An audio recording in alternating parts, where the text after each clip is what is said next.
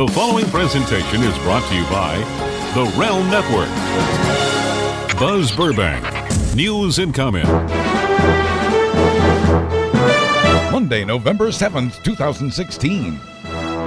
From the one-man worldwide newsroom, this is free and independent news on a commercial-free Monday, made possible when you support the shows and sponsors at BuzzBurbank.com.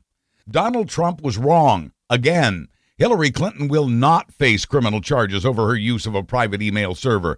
The FBI says it's completed its review of 650,000 emails from Anthony Weiner's laptop computer and has found no classified material. The FBI is once again saying there is no case against Clinton. Of course, the news may have come too late for her, since millions of early votes had already been cast when FBI Director James Comey announced these emails had been found in Weiner's possession. And because Trump has never let the facts get in the way of his campaign, he's urging voters to correct at the ballot box what he sees as a miscarriage of justice. Still, the weekend ended for Clinton considerably better than it had begun. On Friday, she was tied in the polls. The email investigation was again hanging over her, and there were indications she might not get the 270 electoral votes a candidate needs to win the White House. By Sunday, she had bounced back in the polls to a 3 or 4 point lead over Trump. She was cleared in the email probe, and the Philadelphia transit strike that threatened to keep her supporters there away from the polls had ended. Trump, meanwhile, is still claiming the election's rigged, but that he and his supporters will beat the system. To do that, he'd have to win most of the states that are now up for grabs. Clinton, on the other hand, may lose some states she'd expected to win, but will still have enough to get to 270 electoral votes. But when it comes to enthusiasm, Trump's crowds are still noticeably bigger than Clinton's, and Republicans have now virtually caught up with Democrats in early voting. Scandals, real and imagined, continue to plague both candidates. Among the latest, 2 former aides to Donald Trump's transition team manager have been found guilty of corruption and now each face up to 20 years in prison. The aides to New Jersey Governor Chris Christie were convicted Friday over the politically motivated closing of the George Washington Bridge that carries commuters from Fort Lee, New Jersey to New York City. The bridge was closed by Christie's people as revenge against Fort Lee's mayor, who refused to support Christie's gubernatorial re-election campaign. There's evidence Christie knew about the plot, but he denies it. He'll be called to testify in a related case later this month. When it comes to presidential races, the stakes have never been so high, and the tension is impossible to ignore. A man with a gun was arrested just outside the White House while the president was away. The man was wearing a Guy Fawkes mask, but then so were thousands of others staging a protest in Washington, D.C. Saturday. Billed as the Million Mask March, it was a protest against corruption in business and government. More on that shortly. 3 other people wearing masks that day have also been arrested. They for vandalizing the FBI building and Donald Trump's newest hotel in D.C.'s old Post Office Plaza building. They had spray-painted the word corrupt on FBI headquarters. In Denver, Colorado, Trump's campaign office building was spray-painted with the words Trump, thief, pervert. That followed a baseball-sized rock through a window there earlier in the day. Both those incidents are still being investigated. At a Trump rally in Reno Saturday, someone in the crowd shouted, "Gun!" Secret Service agents rushed the candidate off the stage. Secret Service looked thoroughly. There was no gun. The warning had apparently been shouted by someone who saw a protester in the crowd. The ruckus may have saved the protester's life since police pulled off of him Trump supporters who were, quoting the protester, kicking me and grabbing me in the crotch and just beating the crap out of me. The protester says he's a Republican who does not support Donald Trump. Adding to the tension, government officials are on guard for possible terror attacks around the country today. Although no plot's been uncovered, there's been chatter. Al-Qaeda's been rumbling about attacks on New York, Virginia, and Texas. But law enforcement will also be looking out for voter intimidation at the polls tomorrow.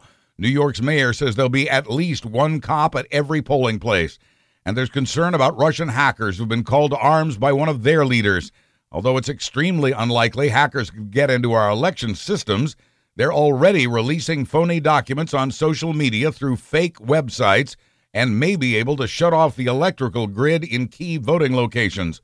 They can also shut down parts of the internet, just as they did in what's considered a dry run 2 weeks ago that shut down Twitter and Amazon.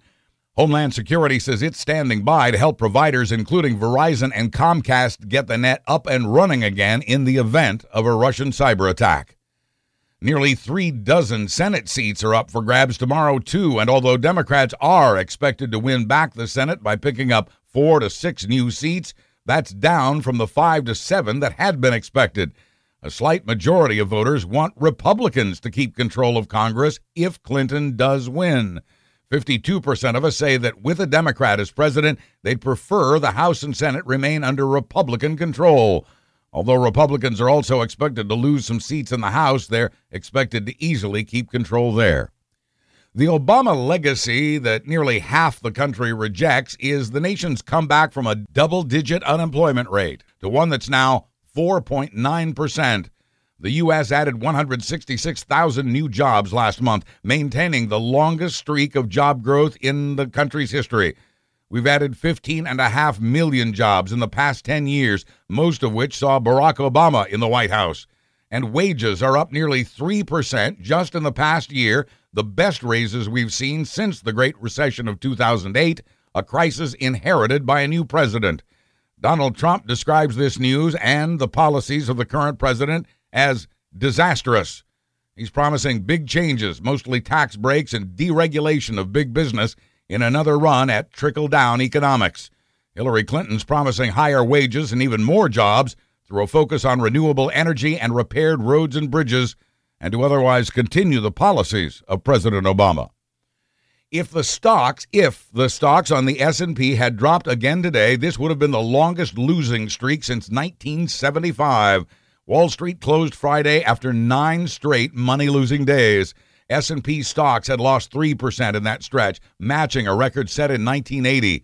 The Dow had lost 451 points in the past month or so. The reason is nervousness about and weariness over tomorrow's presidential election. Investors clearly prefer a win for Clinton, seeing her policies as more stable than Trump's. This morning, both the Dow and the S&P opened up nearly 30 points. A controversial figure in the Bill Clinton administration has died. Janet Reno, who staged the deadly raid on a cult compound in Waco, Texas, and fought for young Cuban refugee Elian Gonzalez, has died at the age of 78 after a long battle with Parkinson's disease. Likely caused by fracking and oil drilling wastewater, a 5.0 earthquake shook Oklahoma last night and was felt as far away as Arkansas and Wichita, Kansas. The quake was centered near Cushing, Oklahoma, home of the world's largest underground oil storage facility. In that area, there was moderate damage to historical buildings and a few minor injuries. American Horror Story Spartanburg. Police in South Carolina say there may be more bodies on the property of a man where a young woman was kept in chains and hidden away in a storage container. That woman is now rescued, but police found her boyfriend's body. He'd gone missing the same night as 30-year-old Kayla Brown 2.5 months ago. Identifying the man's body took some time since he'd been shot repeatedly in the face. His girlfriend, the kidnapped victim, says she believes there are at least 4 bodies buried on the property of convicted sex offender Todd Kohlhepp. Police have now found a second body, and Kohlhepp has reportedly confessed to killing 4 people. He's now the prime suspect in a grisly quadruple murder 13 years ago.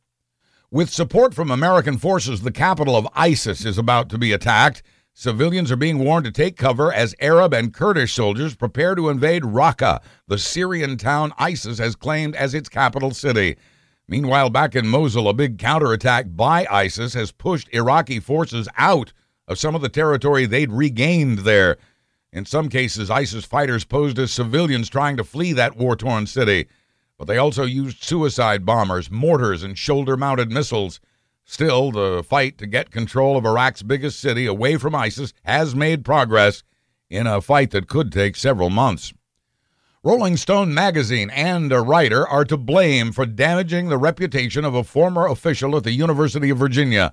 That's the jury's decision about the damage to former Associate Dean Nicole Iramo after a Rolling Stone article that painted her as indifferent to an alleged gang rape at one of the school's frat houses. It was later learned the entire story was false, that there was no rape, and that the specific men accused were actually innocent.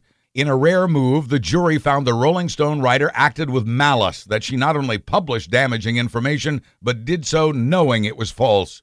The woman who filed the defamation suit was asking for $7 million in damages, but the actual amount will be determined in court later. And there are other lawsuits. Students falsely accused have been turned away by one judge, saying the Rolling Stone article didn't really identify them, but they're appealing that ruling. It may be smoother sailing for a lawsuit filed against the magazine by the fraternity itself for damaging its reputation. That lawsuit's been given a green light. Quoting a lawyer for what used to be just a music magazine, the jury's decision in this case is, quote, the worst thing ever to happen to Rolling Stone. The Million Mask March mentioned earlier was organized by the online hacker group Anonymous, in which members hide their faces with masks that represent historical figure Guy Fawkes. Anonymous plots to undermine corruption and government surveillance through hacking. Guy Fawkes was part of a plot by Catholics to blow up Britain's parliament and kill the country's Protestant king in 1605.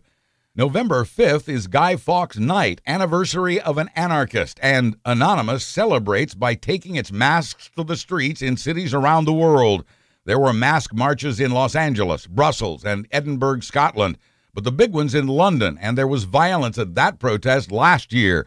This year brought a bigger police presence complete with riot gear.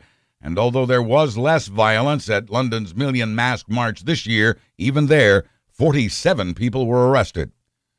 The Paris Climate Agreement is now international law. That agreement, signed by the U.S. and 190 other countries, has two-thirds of the world working together to limit future global warming by curbing the use of coal and oil products. The goal is to keep the planet from its current destiny of warming by 3.5 degrees Fahrenheit. Although the agreement requires the next U.S. president to stay in it through 2017, Donald Trump has promised to pull us out of the agreement. Trump says the global warming concern is a hoax, and he's pushing for more coal and more oil as the ice caps continue to melt. For all our rightful concern about politics in this country, you don't have to look far to find worse. In South Korea, tens of thousands, maybe hundreds of thousands of people turned out over the weekend to demand the resignation of a president whose approval rating stands at 5%. South Korean President Park Geun-hye has publicly apologized twice, the second time emotionally, for her friendship with the daughter of a cult leader who had collected millions in illicit donations. The president had let that same woman edit her speeches up until now. 20,000 police were called out in Seoul to keep the massive protest under control as people held signs that read, "Park out." Even if you got your Samsung Galaxy Note 7 phone out of your house, you could still be in danger if you own a Samsung top-loading washing machine. They, too, are exploding in their own ways. The machines are flying apart during high-speed cycles. There have been well over 700 complaints of this, and several dozen people have been injured, one of them suffering a broken jaw. Millions of Samsung top loaders are being recalled. The company's offering free in-home repairs to reinforce the machines to keep them from flying apart, or rebates toward a new washer of any brand. Samsung customers who bought their washer in the past 30 days could get a full refund. In the meantime, the company's recommending owners use the delicate cycle, even when washing a load of bed sheets. And finally, police in Berkshire, England are looking for a bunch of accordions. Using surveillance video, they're also looking for the man who took the accordions. No word on how many accordions the man took, just that he took all of them, an entire collection of accordions previously kept at a musical instrument store. They're worth $160,000 altogether. Some of them are worth as much as $16,000 apiece. Police describe the accordion theft as highly professional, but they feel they have enough evidence on the thief to put the squeeze on him. I'm Buzz Burbank. Thank you for listening, and thanks for supporting the shows and sponsors at BuzzBurbank.com. I'll be back tomorrow with another Buzz Burbank News and Comment. Buzz, buzz, buzz, buzz. Buzz, buzz, buzz, buzz. Buzz, buzz, buzz, buzz, buzz out. The preceding presentation was brought to you by the Realm Network.